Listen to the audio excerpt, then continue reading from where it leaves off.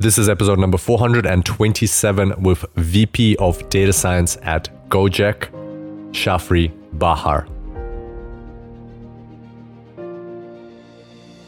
Welcome to the Super Data Science Podcast.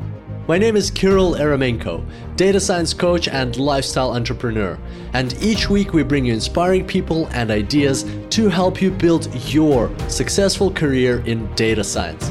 Thanks for being here today, and now let's make the complex simple.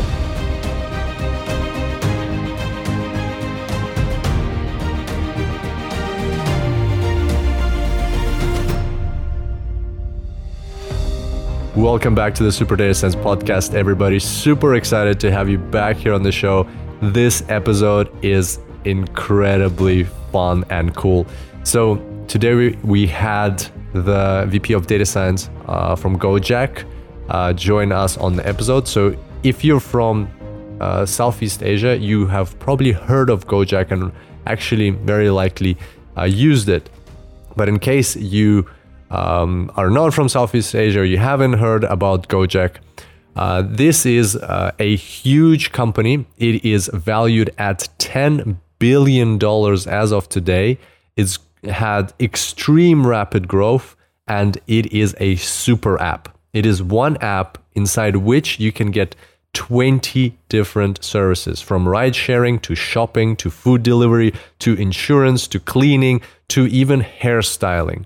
How cool is that? The app serves millions of people across Indonesia, Vietnam, Singapore, and Thailand.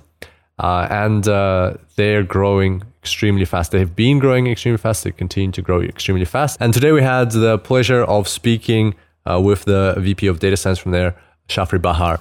And before I continue on to what this episode is all about, and what we talked about, I wanted to say why I keep saying we spoke with Shafri, because today we have a second host, John Crone, joined me as a co-host on this episode. You may remember John from episode 365 in May this year. And the reason why John is joining, there's something super exciting coming up in 2021. As an exciting change, John is actually going to be, I'll give you a heads up now without going into too much detail. We'll talk about it. I'll announce it more in the coming episodes. But John will be taking over as host of this show. I know that might come as a surprise. It's the first time I'm mentioning this publicly. But it's going to be super fun. It's going to be an amazing time. And we won't talk about this too much right now and not detract from the episode. We'll get into that in a future episode. But in this episode, we decided to co-host and talk with Shafri together, and it turned out really fun. We had a lot of laughs, and I'm sure you will join us with those laughs. And so what did we speak about today with Shafri? Well, we talked about Gojek and the impact it's having. We talked about decision science versus data science. They actually have three divisions at Gojek: decision science, data science, and business intelligence. And we specifically discussed the difference between decision science and data science. We talked about Carter BERT and Turing, so some more technical things and some use cases around there, some very interesting use cases. We talked about what it's like to be a VP or Vice President of Data Science and what that role entails at a rapidly growing company like Gojek. We talked what it takes for a data science team to be a high-performance data science team. We talk about mathematics and data science quite extensively. Both John and Shafri are experts on mathematics and data science. It was very interesting to have that conversation. And finally, we talked about what it takes to thrive as a data scientist in a company like Gojek. So lots of very cool insights coming up. Can't wait for you to check out this episode. Without further ado, I bring to you Shafri Bahar, VP of Data Science at Gojek.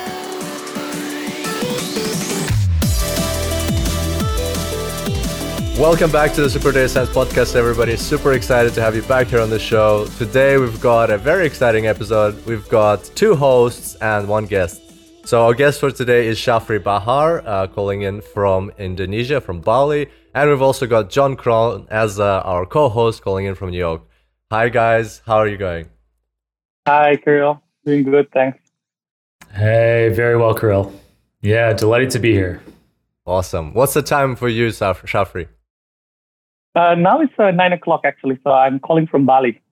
9 a.m., right? 9 a.m., yes. Awesome.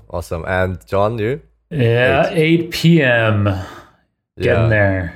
Crazy. Across all the time zones, right? And And how about you, Kirill?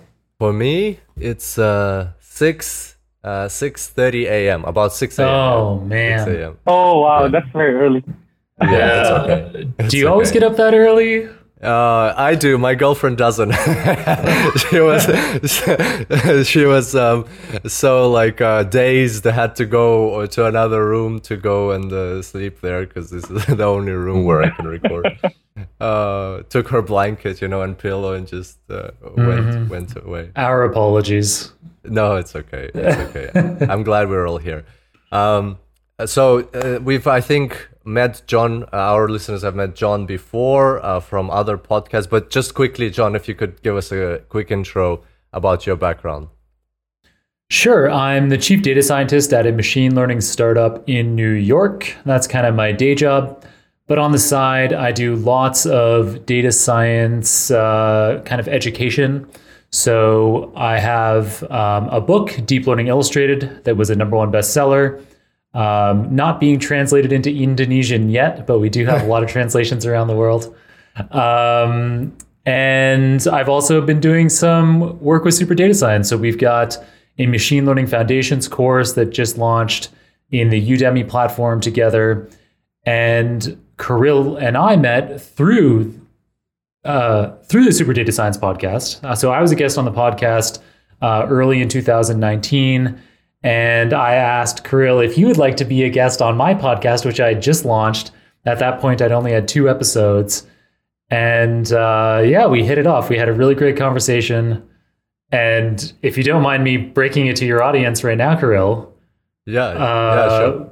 We then, a couple of months ago, Kirill approached me to begin hosting the Super Data Science podcast. So I'm absolutely blown away. I couldn't believe that he asked me to do that. And so now we're getting me warmed up by co-hosting today. And Awesome. I couldn't be more excited. Me too. Super pumped. It's going to be an exciting time. I feel you're the right person to carry the SDS podcast forward. Thanks for being here today, John. Yeah, an honor. Awesome. All right. And by the way, congrats on the machine learning fundamentals or foundations. Like 90,000 students, right? Last I checked. Wow. Yeah, I think it's 80,000, but it's that's about the same in terms of the impact. 80,000 students. It's only been live for 5 or 6 weeks. So and that's the kind of thing that I couldn't have possibly ever dreamed of that kind of thing. It's by association with you guys, with the Super Data Science podcast. And so thank you very much for that. And we're only just getting started. So there's 3.5 hours live for the course right now. And I expect when the podcast is released, it'll still be about that 3.5 hour mark. But by the end of 2020, it'll be about 6 hours. We'll have finished the first quarter or so of all the content. Wow. In 2021, there'll be 25 hours of content in there, covering linear algebra, calculus, probability, statistics, computer science, everything you need to know to be a great machine learning practitioner or data scientist. Fantastic. That's really cool. And that's a very good segue to Shafri, because Shafri, you love mathematics, right? Your whole story is mathematics. Sure, right? Exactly. So, exactly. Please tell us a bit about that. Yeah, so I've actually been into mathematics since I was a child, actually. So my father is actually a math teacher. So, when I was a child, so I remember a day where I was sitting on like elementary school and I started asking about this sequence problem, right? Like arithmetic sequence problem, but let's say the 3 differentiable layer of arithmetic sequence to my teacher. And then I actually asked the problems to my father, but he just tossed me a book. But later I found out that it's actually in a university book instead that I'm kind of being crunching in order to kind of find the solutions of the problem. And since then, I've actually grown my interest to math.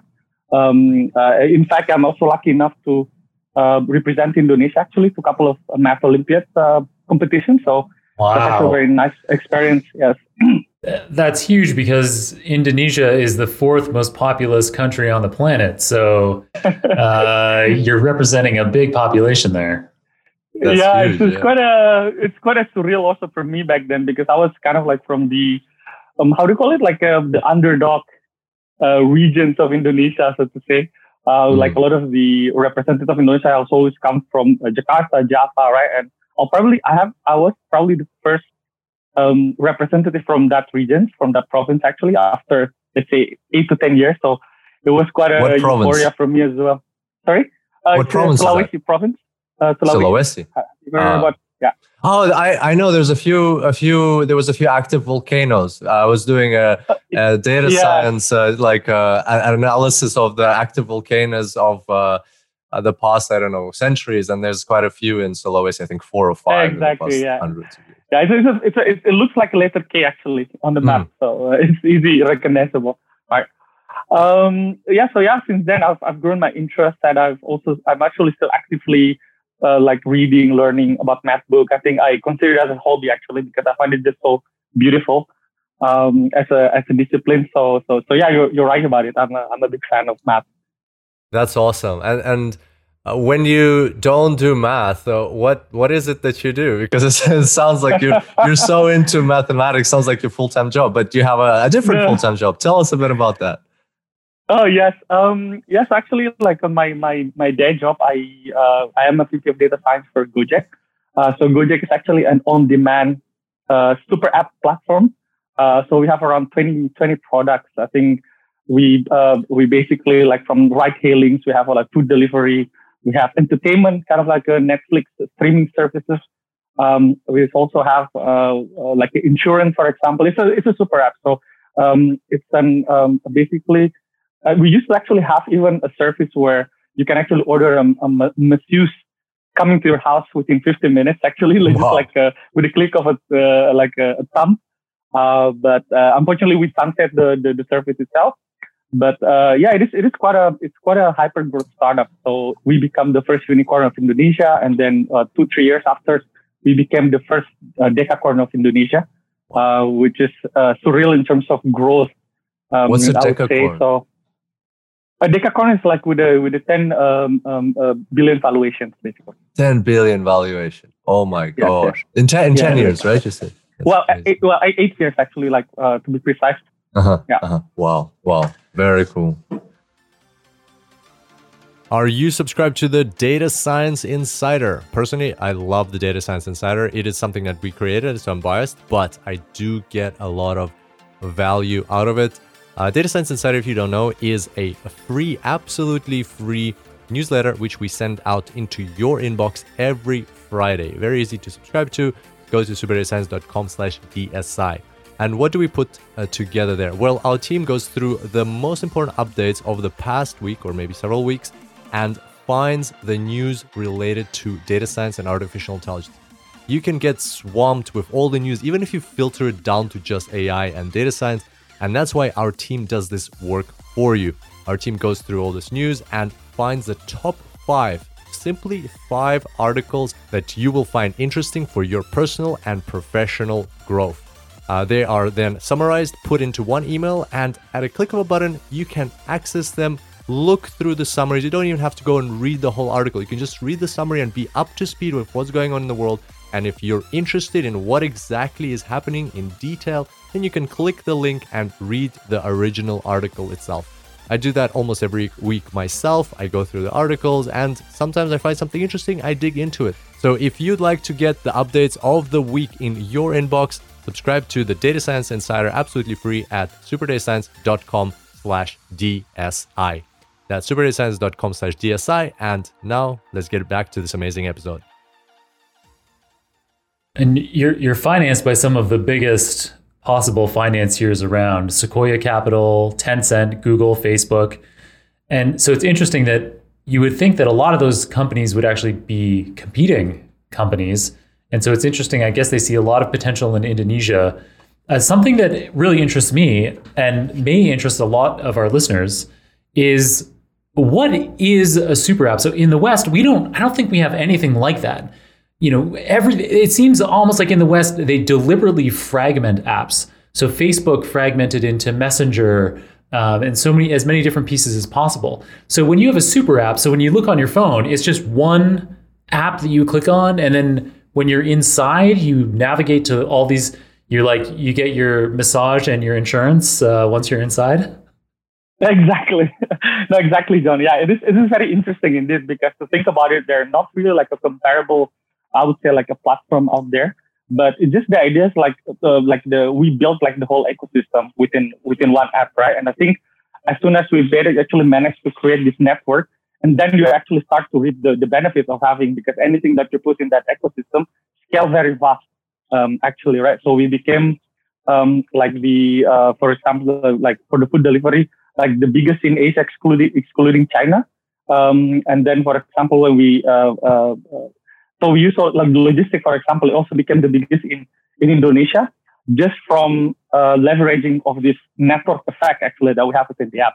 But you're right, even and then if you think about it, the opportunities to implement data science, machine learning is just immense in terms of personalization, right? It's just amazing. For example, being able to know the histories of like food orders or massage appointments, right, allows us to kind of like recommend what is the best kind of services that you might think of using actually, like a computer. So there's so many, and there's so many kind of like the network information within the network itself, which can actually be leveraged to build a very powerful personalization.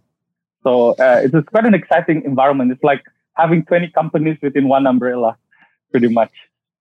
Yeah, the data science perspective of it sounds absolutely amazing. And I guess we'll spend most of today's program talking about that. So it's great. I love this idea of how you can be like, oh, yeah, if you like a deep tissue massage, then you'll probably be interested in our athlete insurance. Exactly. That's awesome. It's like recommender systems on like in Netflix or Amazon, but on steroids. Right. Yeah. Like you get the network effect of the recommender systems. It's like exponential on exponential. No wonder exactly grows so fast. That's so cool. So you, as I understand, you are operating in Thailand, Vietnam, Singapore, and Indonesia. Is that correct? Correct. Yes.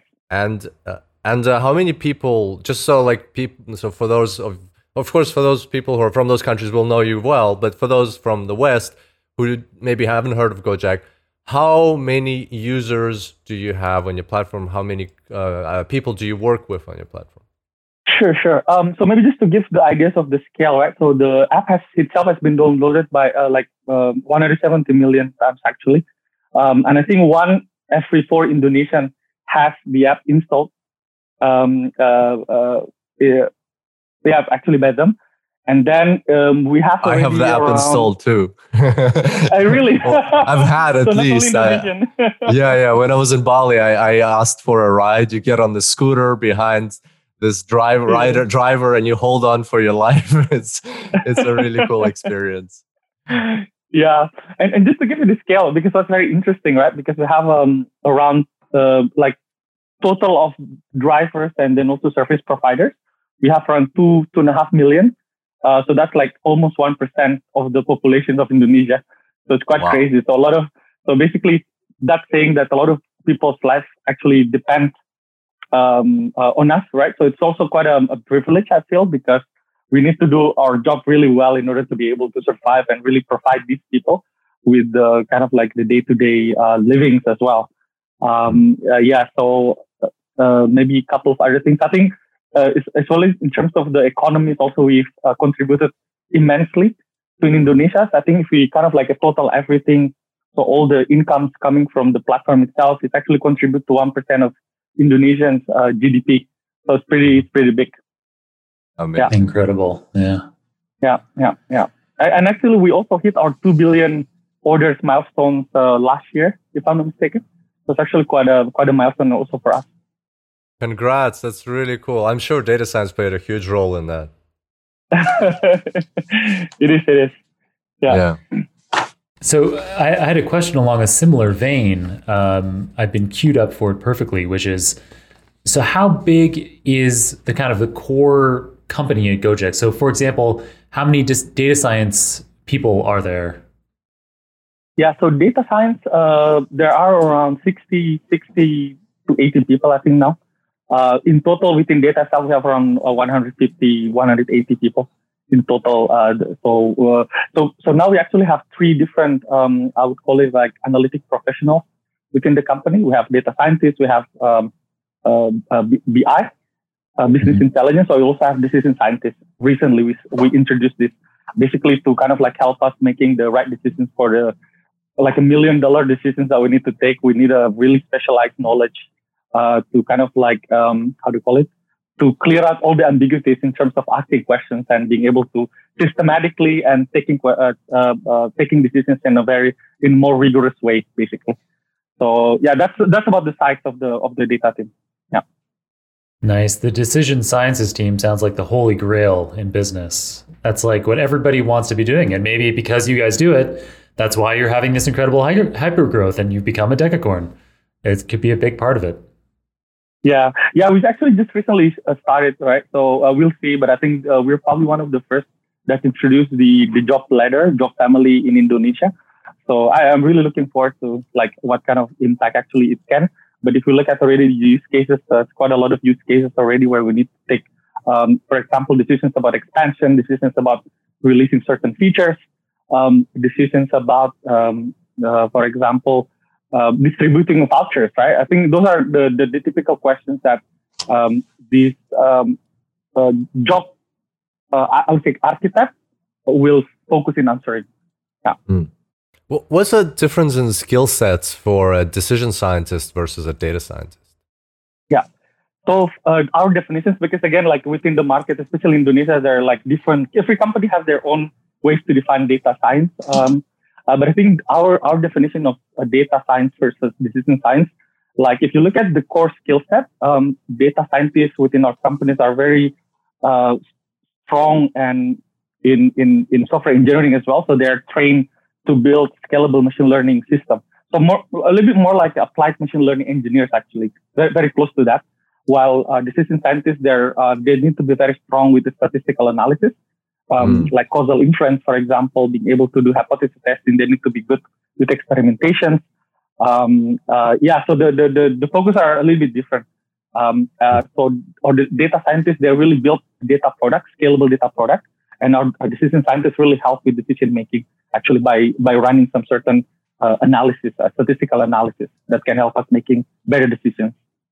Wow, that's very cool. It's like, I guess in smaller companies, companies that are not as advanced in terms of data science, that is all combined in the analyst or the data scientist, that those like hypothesis testing and so on. But as you scale, you need, I guess you made the call to separate those two and really specialize people. All right, you are in hypothesis testing and you can run all these experiments, whereas you're in machine learning and engineering of features and things like that. So people can actually focus and get really good at what that, not one thing, but that's a group of things that are relevant to that profession.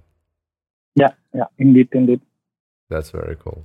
It seems like those data scientists, I've been reading about Gojek's machine learning platform. There are a series of articles on Medium, and so some very cool specialized tools like CartoBERT.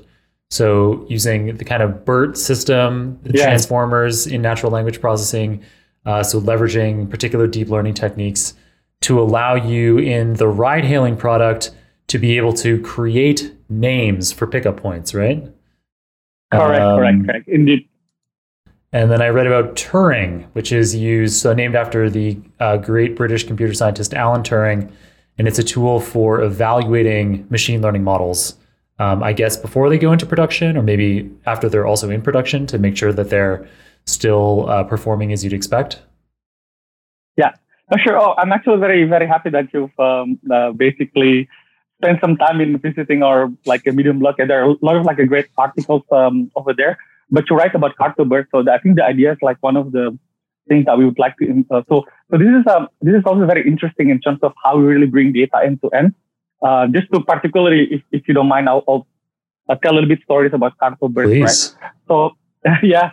So it used to be that we learned from the data that apparently people who actually being picked up from like a very crowded locations, like a shopping mall center, etc. If we basically look at the percentage of people who call their drivers, it's actually 2x compared to the other place, right? So basically, what we have concluded that people are confused around these areas, right? So what we did then is that we run some clustering. We do visualizations basically, and we found out that among these pickup points, apparently we can actually find the center of those clusters where people actually being asked to be picked up. And then what we do is that we also have the chat history of drivers and then of customers, right? So what we did is that we, with a clustering system, we take the center point and we need to basically to attach a label into that. And that's where Cartobird actually plays into a role because it allows us to crunch millions of chat logs and then summarize it into a pickup point, right? And it's just very, especially given the size of Indonesia, it's just not possible to do it manually. So what we did is that we run it for around, I think, 100,000 pickup points in Indonesia for the shopping mall. And then it translates into product features that people love. And then we also see quite a significant reduce in the number of calls between drivers and customers, right? So just to give illustrations how we kind of like really use data to improve the delight experience of our users. Yeah. That's a cool one. And in addition to that,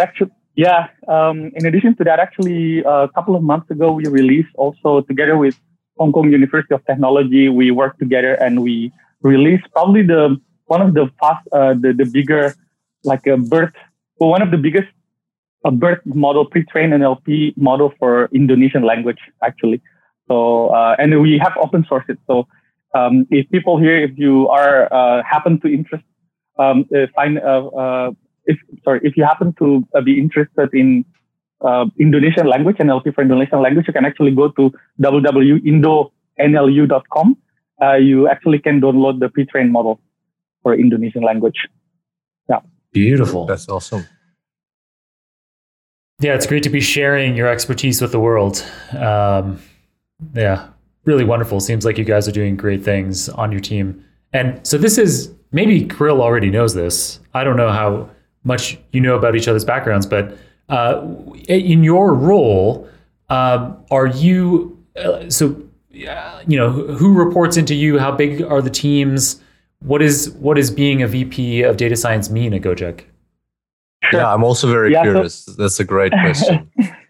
Yeah, thanks a lot, actually. So indeed, especially like being in the hyper growth startup, I probably changed my role for 3 to 4 times already within 2 years in terms of scope. So I originally hired to develop the data science capabilities within Jakarta originally, and then I became the head of functions for data science, basically. At that time, the team was still around 40, 50 people, I think, including the machine learning engineers. We call data science platform. And then recently, the portfolio has grown a little bit. So not only that, I actually have 2 other peers within Gojek. So we both report to the chief data officers of Gojek. So together with my peers, we basically split the portfolio. So I currently oversee around 9 verticals. So starting entertainment, third-party platform, groceries, marketing, for example. It's another one, logistics, right? So there are a couple of verticals, and we oversee both the analytic and science part of the portfolio, right? So what I refer to as analyst is the BI and like our analyst, a data analyst, and then the science part is decision scientist and data scientist. So probably there are like around 50, 70 people, 50 to 60 people, I think, eventually reporting to me currently. And then, so in terms of scope of work, it basically encompasses almost all spectrum. So if I were to divide the cluster a little bit, the activities, so it's starting from the people itself, we're taking care of the technology, what to invest, which AI technology that we need to, for example, invest next year. We also deal with building organizations. How do we organize ourselves actually to prepare us to tackle the company strategic team, positions ourselves. So basically all of these aspects, right, from hiring and everything, even even the dirty one, like the financing, cleaning up the systems and stuff like that. So it encompasses almost everything, basically. So I actually do see myself as a problem solver in a way that wherever I try to fill the vacuum in terms of, hey, I don't think that there is for example, clear career path for some of or people, right? So I'm going to immediately jump, like talking to HR and ensuring that, for example, that we've managed to create a good system that allows people to basically follow their aspirations. But sometimes I'm also involved in a very project specific activities. Like, for example, really understanding our customers, creating a framework in order to be able to actively manage our customer portfolio, for example, by properly modeling CLV, right, customer lifetime, for example. I think those are different spectrum, just to give some flavor of what I'm doing on day-to-day basis. I hope that answered your question, sir. Yeah, that was an amazing answer, and it sounds like a really interesting role. Wow. Do you still do much technical work? Yes, I try to do so because I think, especially in this field, things just evolve very rapidly. So I try to try to spend a couple of hours still coding basically, and really pushing codes as well to the repository, being involved also in the technical discussion and the modeling. So I still try to do that. Otherwise, I'll lose the touch. Yeah, exactly. Yeah, absolutely. That's very, very good to hear. I like what you said in one of your interviews about a high-performing data science team that requires 3 main components. Do you mind telling us a bit about that? As a VP of data science, you have a unique position that not only you need to deliver the work, but you also need to evaluate the performance of your team and report to higher up executives on, we are delivering value. This is a very useful team to the company. You have accountability and you have a responsibility to your team to do that. Otherwise, there's stories of whole teams getting disbanded because executives didn't see value.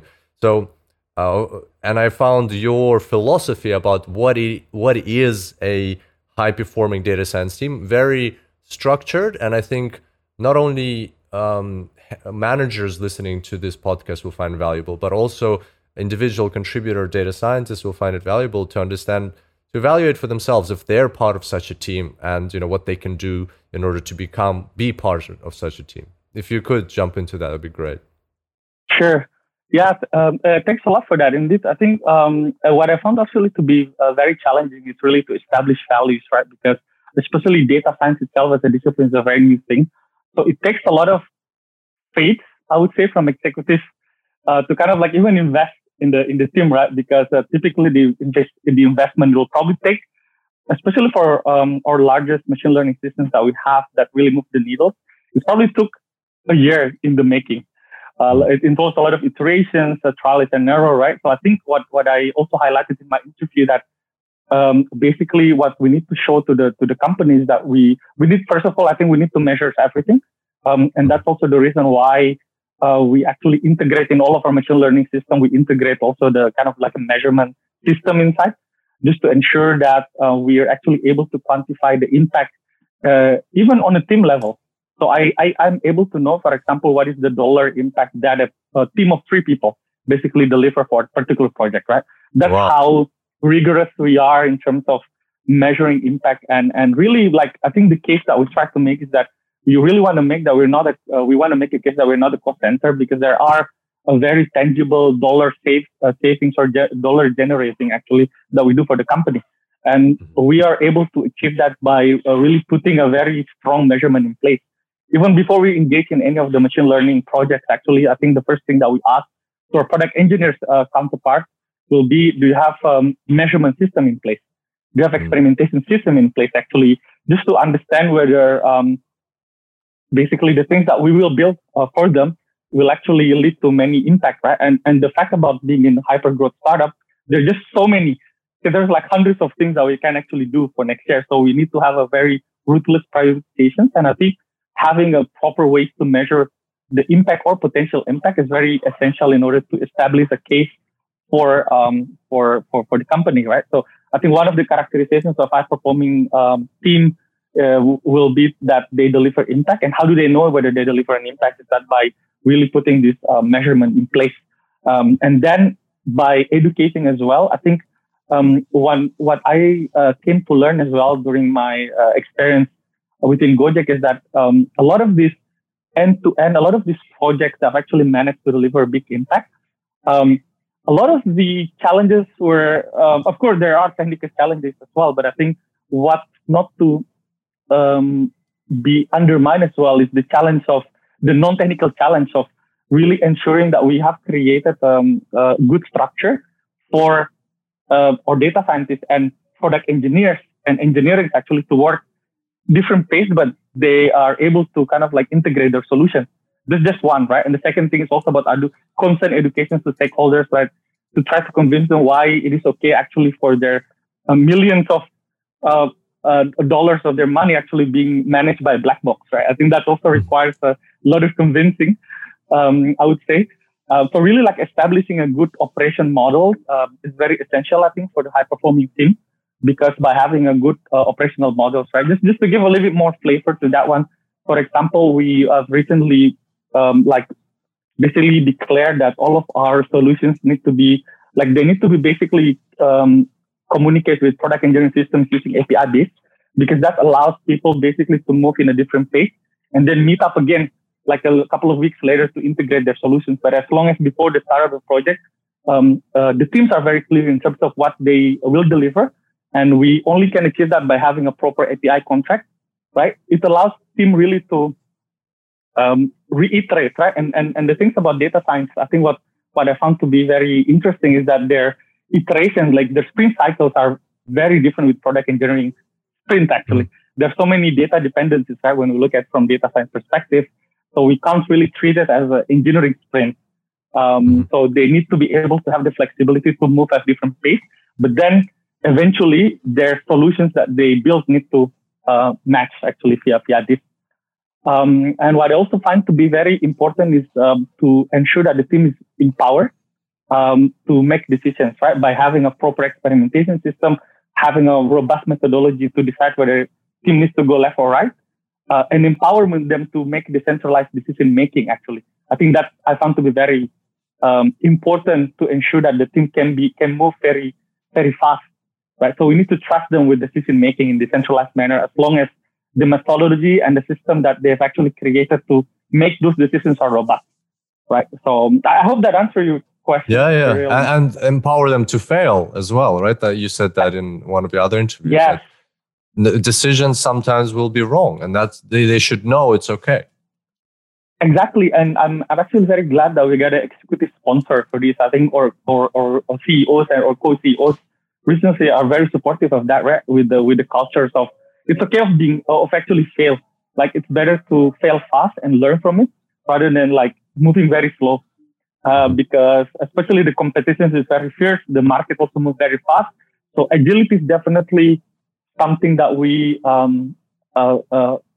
value very high within our company. Yeah.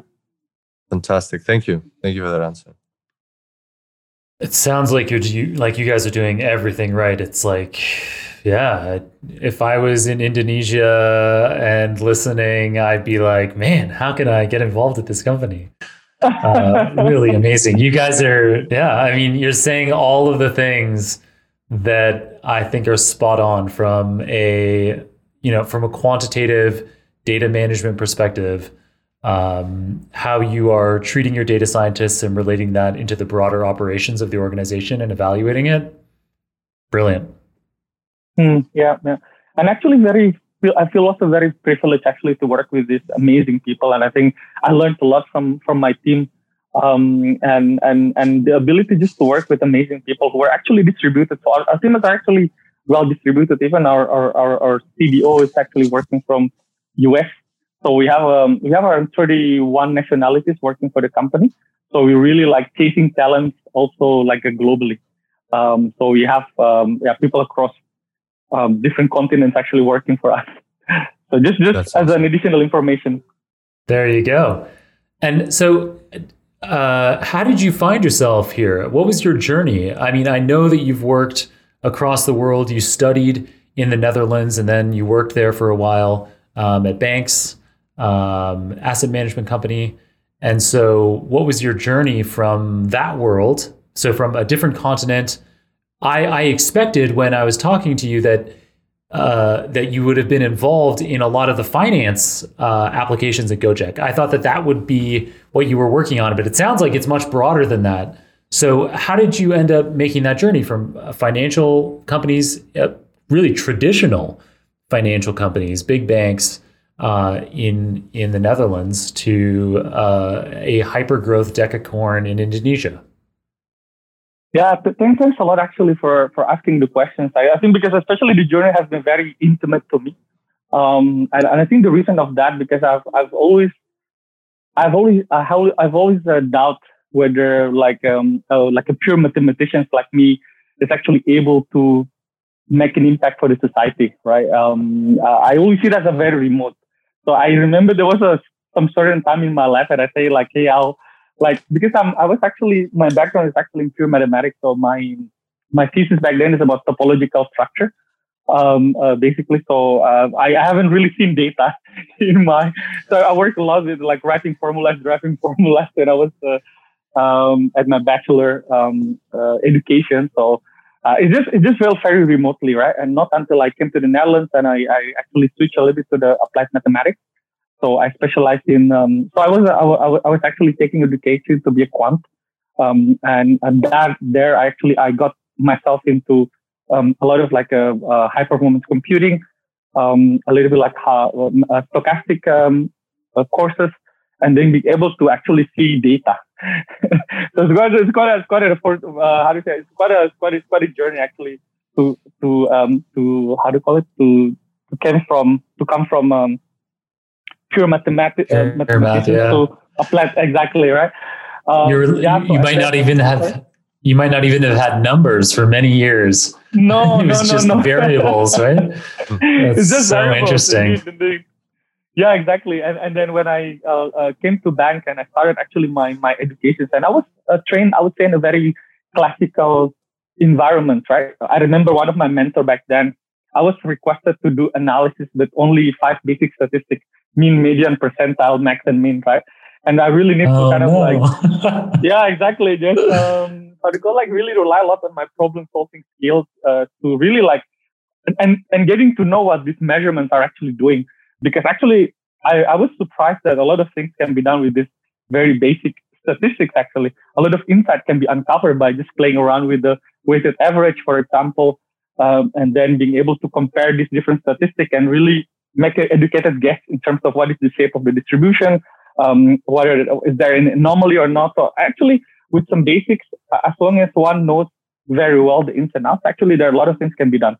So I was actually trained in that environment, and I was also lucky enough to work with different type of risk. And I think for the audience who's not very familiar with risk management, so they're actually like a different type of risk.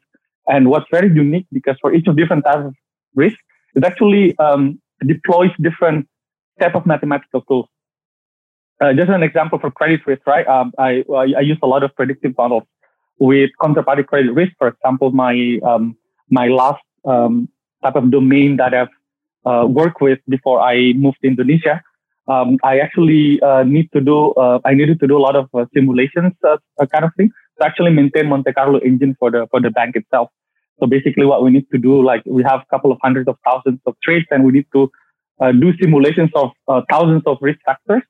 And not only we need to simulate it for 1 day or 2 days later, but really like 30 years ahead. So I basically I use a lot of the like the parametric simulation technique in order to be able to do that, right? But basically, what I wanted to say is that I really built the kind of like the required skill set in a very classical environment, really like bits by bits. And then what I found to be very beautiful about mathematics is because it's very, how do you call it? It's transferable to other type of domains, because the language are the same, especially like the language of linear algebra. I think it's very useful in order for me to grasp the new concept as well. So when I came back to Indonesia, I started at a fintech company, and then by coincidence, I gave a talk at Gojek actually, And then I got approached by what now becomes the co-CEOs of Gojek itself, and I got hired from a coffee actually. Nice. And I'm actually very glad that he took a bet on me until I basically I managed to be at where I am now. So it was quite a series of coincidences actually. That's very interesting. I've got a question, kind of like I guess a question that will challenge me more, and I'd like to get your opinion on this. So, the way I teach data science in the courses is very different to the way John teaches, and the way I guess that you apply data science is. I studied also mathematics. Studied mathematics and physics in my bachelor, but it was a long time ago, and I liked it a lot. But the way I applied data science when I was at Deloitte and in the industry required very little mathematics. And that's how I teach it as well. Like I teach it more of as a kind of like plug and play type of instrument that, all right, so machine learning, here's an algorithm, I don't know, naive Bayes clustering. This is intuitively how it works. This is what's in the background. Like this is what's going on. And this is how you apply it. And I avoid teaching them mathematics. And so, for instance, the analogy I give is driving a car. To drive a car, you need to know where to put the petrol, how to steer, where to press the gas, where to press the brakes, and you need a lot of practice. You know, that's how you pass your driving test. You never need to know like what a crankshaft is, how it's different to a camshaft, what's under the hood. Like I don't even sometimes know how to put the oil in the car for crying out loud. So my question to you is, like, is there a right or wrong, or why do you find, like, if you think it's important for people to learn mathematics in order to be data scientists, then why? Understand. Okay. I think it's all very, very depends on the type of domain that they will work on in the future and what they're interested in. I would say, because if we kind of like look at the spectrum of the applications of mathematics within data science, I think we can divide it in a couple of clusters actually, right? And particularly for Gojek, why it is important for the people to understand the basics, because we dealt a lot with what I call greenfield projects. So these are the type of projects which we can't just Google and like get the answer. We really need to exercise the first principles in order to understand what kind of mathematical apparatus that we basically need to deploy to solve the problem, right? So, like a business can just come to us and say, hey, we have this amount of budget. I want you to be able to distribute it in an optimal way. So very, very fake and ambiguous, right? And so one really requires to ask more and ask the right questions. First of all, to understand the real problem. How do you define optimal? What are the different levers that we basically can use to distribute those things? And how can we basically use the right apparatus to model the problem itself? So what I wanted to say basically, that's also the reason why we emphasize this a lot, the concept. So even for example, if we take linear regressions during an interview, I think what we sometimes do, we try to tweak it a little bit, the problems. And what if we take this L1 penalty? What if we take L2 penalty? What if, for example, we shift the distributions of the target variable to become very highly imbalanced? Just to kind of like test the ability of the candidates to adapt to different reality that they might encounter while working on the problems within Gojek. And the reason why we do it, because we think this is a relevant skill set to have, right? But I can imagine, for example, when one will focus a lot on building the kind of like the data science platform or engineering platform, might be less relevant to know the kind of like 2-3 layers deeper. Like what you said, right? So more like a plug and play, but I think the emphasis will be how to design the right architecture that can be very scalable, right? And how do we use the mathematical concept to cut some of the computational resources that we basically goes into that. And maybe in that case, it will be less obligatory to know the 2-3 layers depth. So maybe I'm apologize maybe because there is no like a straight answer, but I think it all depends. Right. And I think for the Gojek context, it's very important to understand those basics, because then there are like the choice of apparatus to deal with the problem is just quite immense. We employ the econometric technique. We employ also the operation research techniques, for example, in our problems. If we play around with logistics, sometimes also predictive models, supervised and unsupervised. and even to some certain extent also some bandit type of algorithm. There's just quite a lot of possibilities over there. So it's really important to know the at least 2-3 layers deep from the mathematical perspective, right? But I think from my personal opinion, I think it is also very important to basically how do you call it, like a painter, right? Sometimes we need to be able to really bring people to the how do you call it, to appreciate the paintings itself. And I think sometimes the best way to do it is that by not starting with like a 2 times differentiable calculus, but really starting with the stories and then like, hey, why this is important, why vector space is important, because hey, we can actually translate the abstraction of this problem by bringing it to the vector space, for example. Then they are able to imagine like the solutions of the problem, right? So I think it depends, and I think my personal preference is always to start very simple and then try to peel the layers one by one, like bringing them to the bit more how do you call it, like a depth, the required depth actually necessary. So that's just a little bit my philosophy in learning as well. So it seems to be aligned with your the way you present your teaching. I love that answer, and I don't I don't think I have too much extra to add. I think that is kind of summarize the value of understanding the underlying mathematics is that I love the car driving analogy. But the beautiful thing about machine learning is it isn't necessarily actually that complicated what's going on under the hood. And so I started teaching exactly the same kind of way that you described teaching, Kirill. And it's only relatively recently that I was like, maybe it is worth getting into the partial derivative calculus, the linear algebra that's happening under here. And I was inspired to think that by colleagues of mine, people who work for me. I would see them doing matrix algebra, or I would see them thinking about what's the right data structure for this particular type of data in this model because of how we're going to be scaling it so that we can minimize computational resources. So I was seeing people use these underlying understandings to make, on the science side, huge intuitive breakthroughs that by only understanding the scikit-learn API, there's no way you could have had that breakthrough. And then on the engineering side, being able to think about, okay, what is the time complexity or the memory complexity of what I'm doing here? And then how can I maybe make adjustments there, trade-offs between computational complexity versus memory complexity, so that I can use fewer resources or maybe have a faster experience, real-time experience for my users. It's a really recent thing for me that it seems so valuable.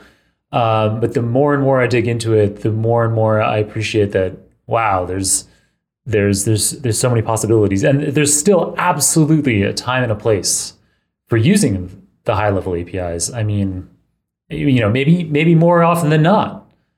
But to be making really cutting edge algorithms, or to even be like understanding and trying to deploy some of the latest things that you read that might only occur in papers or graduate level textbooks, there might not be a high level API for you to use yet. So if you wanted to make CartoBERT, you can't just be able to use BERT. You have to understand what's happening in BERT. Fascinating. Yeah, if I can add a couple of more sentences to that, right? I think I'm like personally think that I'm on personal missions to really like spark interest from people, really, especially in Indonesia, right? To really found this discipline to be fascinating. I really want like a people in Indonesia, like if their child, for example, are being asked, what do you want to do in the future? Instead of saying astronaut or doctor, for example, they say, hey, I want to be data scientist. And I think what I wanted to kind of like emphasize over there, I think there's just so many beautiful things which we can actually put in more intuitions in order to just make the first bridge for people to cross that bridge, to find it interesting. And I found communications via via wrapping up things in terms of intuitions, right? Like what Kirill just mentioned. I think it's very helpful to spark the interest and really for people to get interested and really to get motivated, and they will gain energy in order to go even deeper to deeper level. But I think I'm still learning. Kind of like I try to kind of like also learn like how can I actually present all these different complex concepts actually and make it very simple, intuitive, and exciting as well. I think that's kind of my personal mission, which I'm still learning, of course. But I think it's just so beautiful in terms of discipline, and I think a lot more people actually can benefit from that, and especially the society. Thanks, guys. I asked to get challenged, and I feel challenged. So yeah, it's a good. I think it's a good perspective that there's room for both to get started, go down the intuition path, but then always keep in mind that you can go deeper and it will give you more like superpowers with the mathematics. Shafri, you mentioned that Gojek is hiring, right? So where can people apply? And then I wanted to ask you a second question. What does it take to thrive as a data scientist at Gojek? Sure. Thanks a lot for asking this question specifically. It helps us a lot, right? And I think I think people can always find the open positions actually within the recruitment.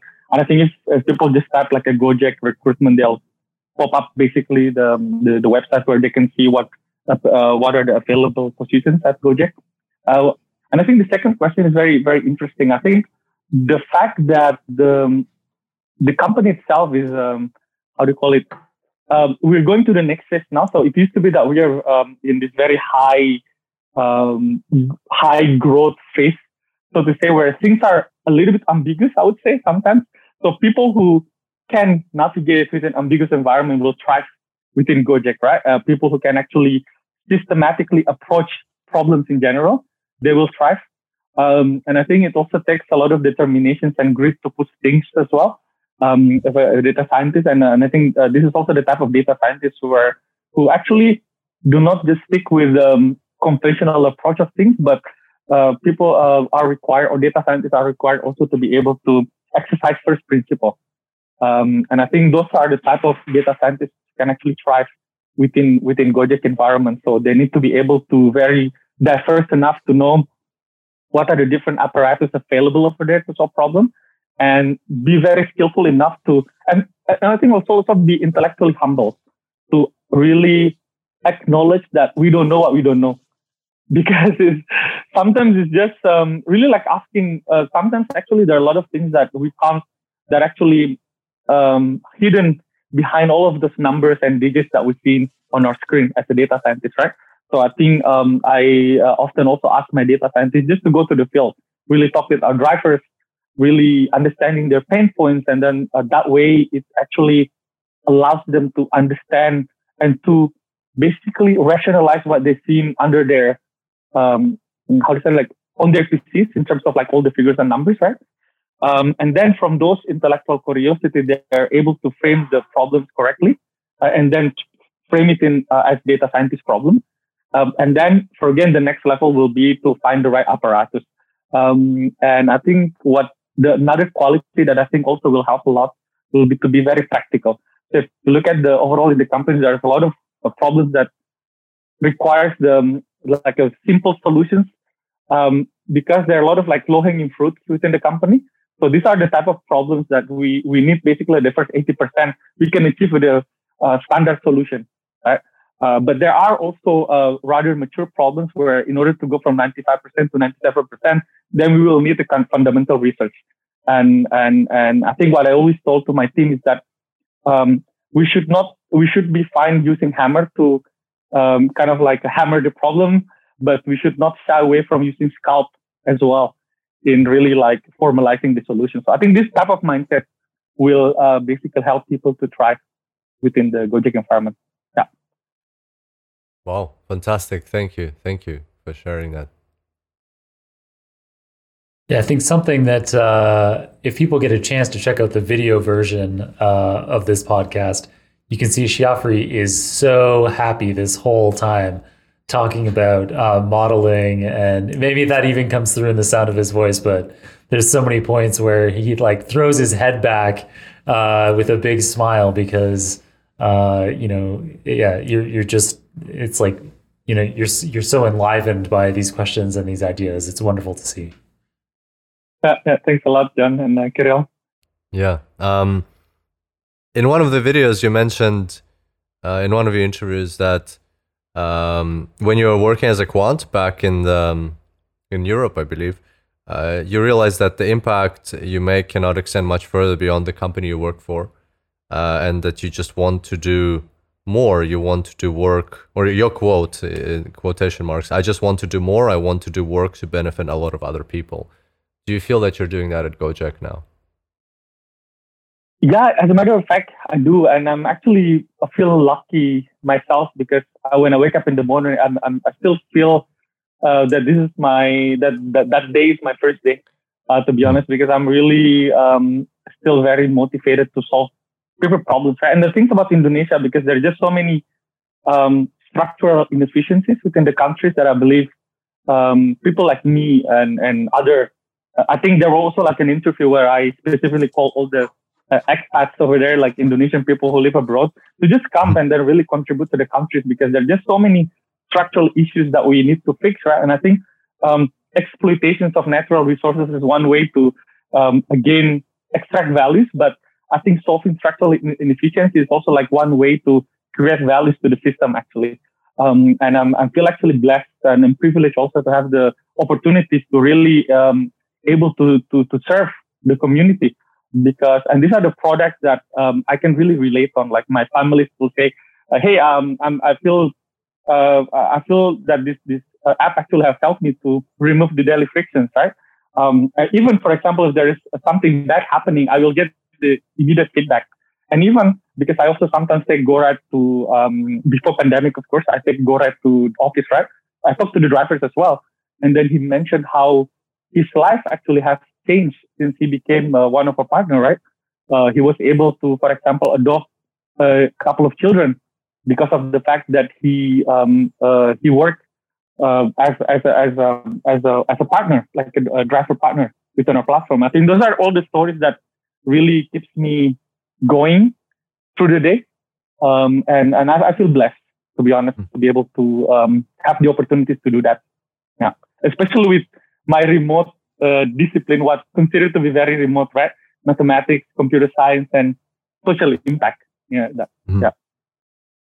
Well, thank you. That's very inspiring to hear. That's I wish for as many people listening as possible to feel the same way at work. It's clearly a very fulfilling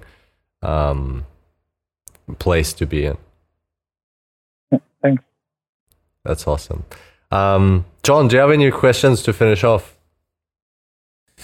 No, we've covered all of my questions, and I love the ones that you asked as well, Kirill. I've learned so much today. I can't help but notice that it seems like Gojek's mission is to impact at scale through technology. And so it sounds like you're really living that as a data scientist at the firm, Shiafri. And I don't have any other questions. I just felt like saying that one more time, kind of reinforcing this idea of how with, probably the vast majority of people listening to this podcast are data professionals or aspiring data professionals. And to hear a story like this today, it made me feel inspired. And so I hope you feel inspired too, to be identifying places that you can be making a big positive socioeconomic impact with your skills. Even if you started with a pure math topology background, you too can make a difference. There's a nice bit you put over there, John. Yeah, and thanks a lot. And I think I really enjoyed the conversations. Actually, like both of you have done a fantastic job in like really controlling the flows and just really participating as well, like genuinely ask questions. I think, and I think to a lot of like data professionals out there, and I think I still fundamentally believe in the futures of our professions. Actually, I think we can do a lot a lot of things for the community, even for the world in general. I think we just scratched the surface of what data actually can do and bring to life of the millions of fellow people out there. So yeah, I would really encourage people who are in their learning journey to keep going, find their energies and their motivations to keep going, because this is a beautiful thing and it's worth to really put investment in, really enhance the professionals and also like the knowledge in this field. So thanks a lot. And I think both of you also have inspired people with the podcast, and also like especially for the aspired data scientists and data professionals out there. So thanks a lot for that, contributing back to the community. Yeah. Thank you, Shafri. It's been a really cool podcast. And for those of our listeners who want to or would like to connect with you, or maybe just follow how your career progresses, where are some of the best places to get in touch? Yeah, I think best to get in touch via my LinkedIn. Actually, I don't have a social media like Instagram or Twitter intentionally, but I think the best place to connect with me will be via my LinkedIn. Actually, Thank you. I do plan also. Yeah, sorry. Sorry, you go ahead. Yeah, so I think. No, go ahead. Sorry, I didn't realize who Kirill was speaking to. Shafri, you go ahead. Thank you. No, so I was actually thinking also of sharing more materials and sharing some of more thoughts as well, actually. So I felt that I could have done it a bit better because especially for a lot of like aspiring data professionals in Indonesia. So I think those are the things that I personally committed at least to 2021. So hopefully more content, right, that I can share to the community as well in the future. Yeah. Nice. John? Oh, I was just going to say that on the LinkedIn point, that I don't think, Shafri, you shouldn't feel ashamed that LinkedIn is your go-to social medium, because I think Kirill and I feel exactly the same way. Yeah, absolutely. Okay. It makes me feel better, at least, that I'm also Yeah. I like that's the kind of like the only one I really use. I don't think I use any other one. Same.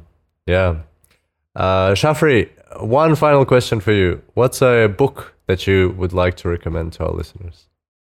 Yeah, so in terms of books, there's actually quite a lot that I have in mind, but maybe just to select use of them, definitely like Elements of Statistical Learning is a good start, right? I recently also get myself more into causal learning, basically because it happens to be that we're in the phase where we will need it a lot, actually. So Judea-Pearl? A book, Yes. Yeah. That is for the math fanatics. There's also like the title is What If. I forgot the author again, but What If is also like a good mix of combinations of theory and practice as well. And Judea-Pearl is definitely, if you're into math and stuff, I think you will find you'll enjoy reading the Judea-Pearl's book on that. And I also like. What is it called? The book. The book of Judea-Pearl. Causality. Okay. Yeah, exactly. Yeah. And Element of Statistical Learning is also a good book, as I mentioned earlier, right? And there's also this 100-page machine learning book that I just like from time to time like to read as well as a refresher, because it's condensed everything within one book. Nice. Do you happen to recall again the name of the author, John? The 100. It's Andre. It's so embarrassing. I can't remember. Yeah, that's right. Andre Berkoff. Exactly. Yeah.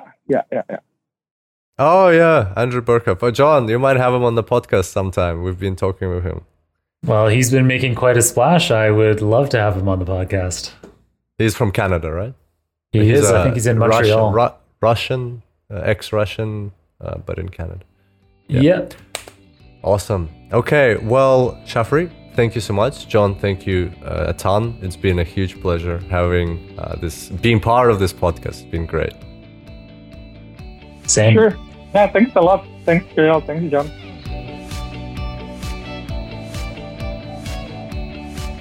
So there you have it, everybody. Hope you enjoyed this episode and enjoyed the conversation we had with Shafri and John.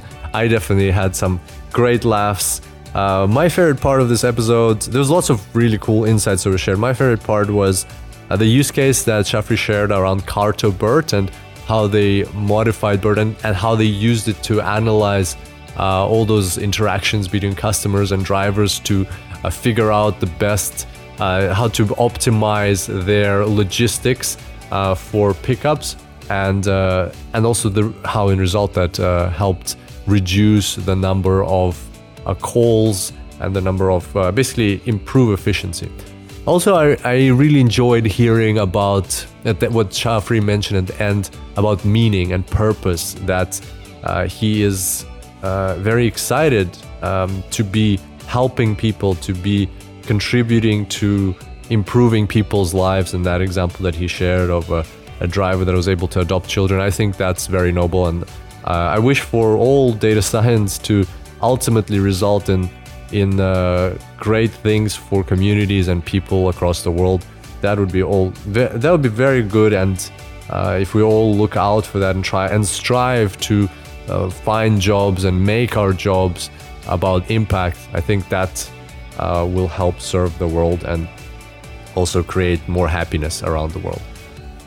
So, as usual, you can find the show notes at superdatascience.com/427. That's superdatascience.com/427.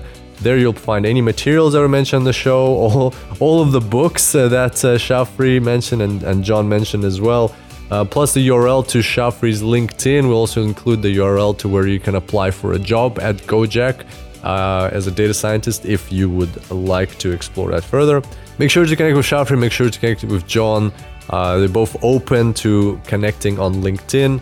And yeah, you'll hear more from John in the coming weeks. As mentioned at the beginning, there'll be this transition. I'll talk more about that in the coming episodes. And yeah, on that note, if you enjoyed today's episode, make sure to share it with somebody. It's very easy to share. Send them a link, superdatascience.com/427. And I look forward to seeing you back here next time. Until then, happy analyzing.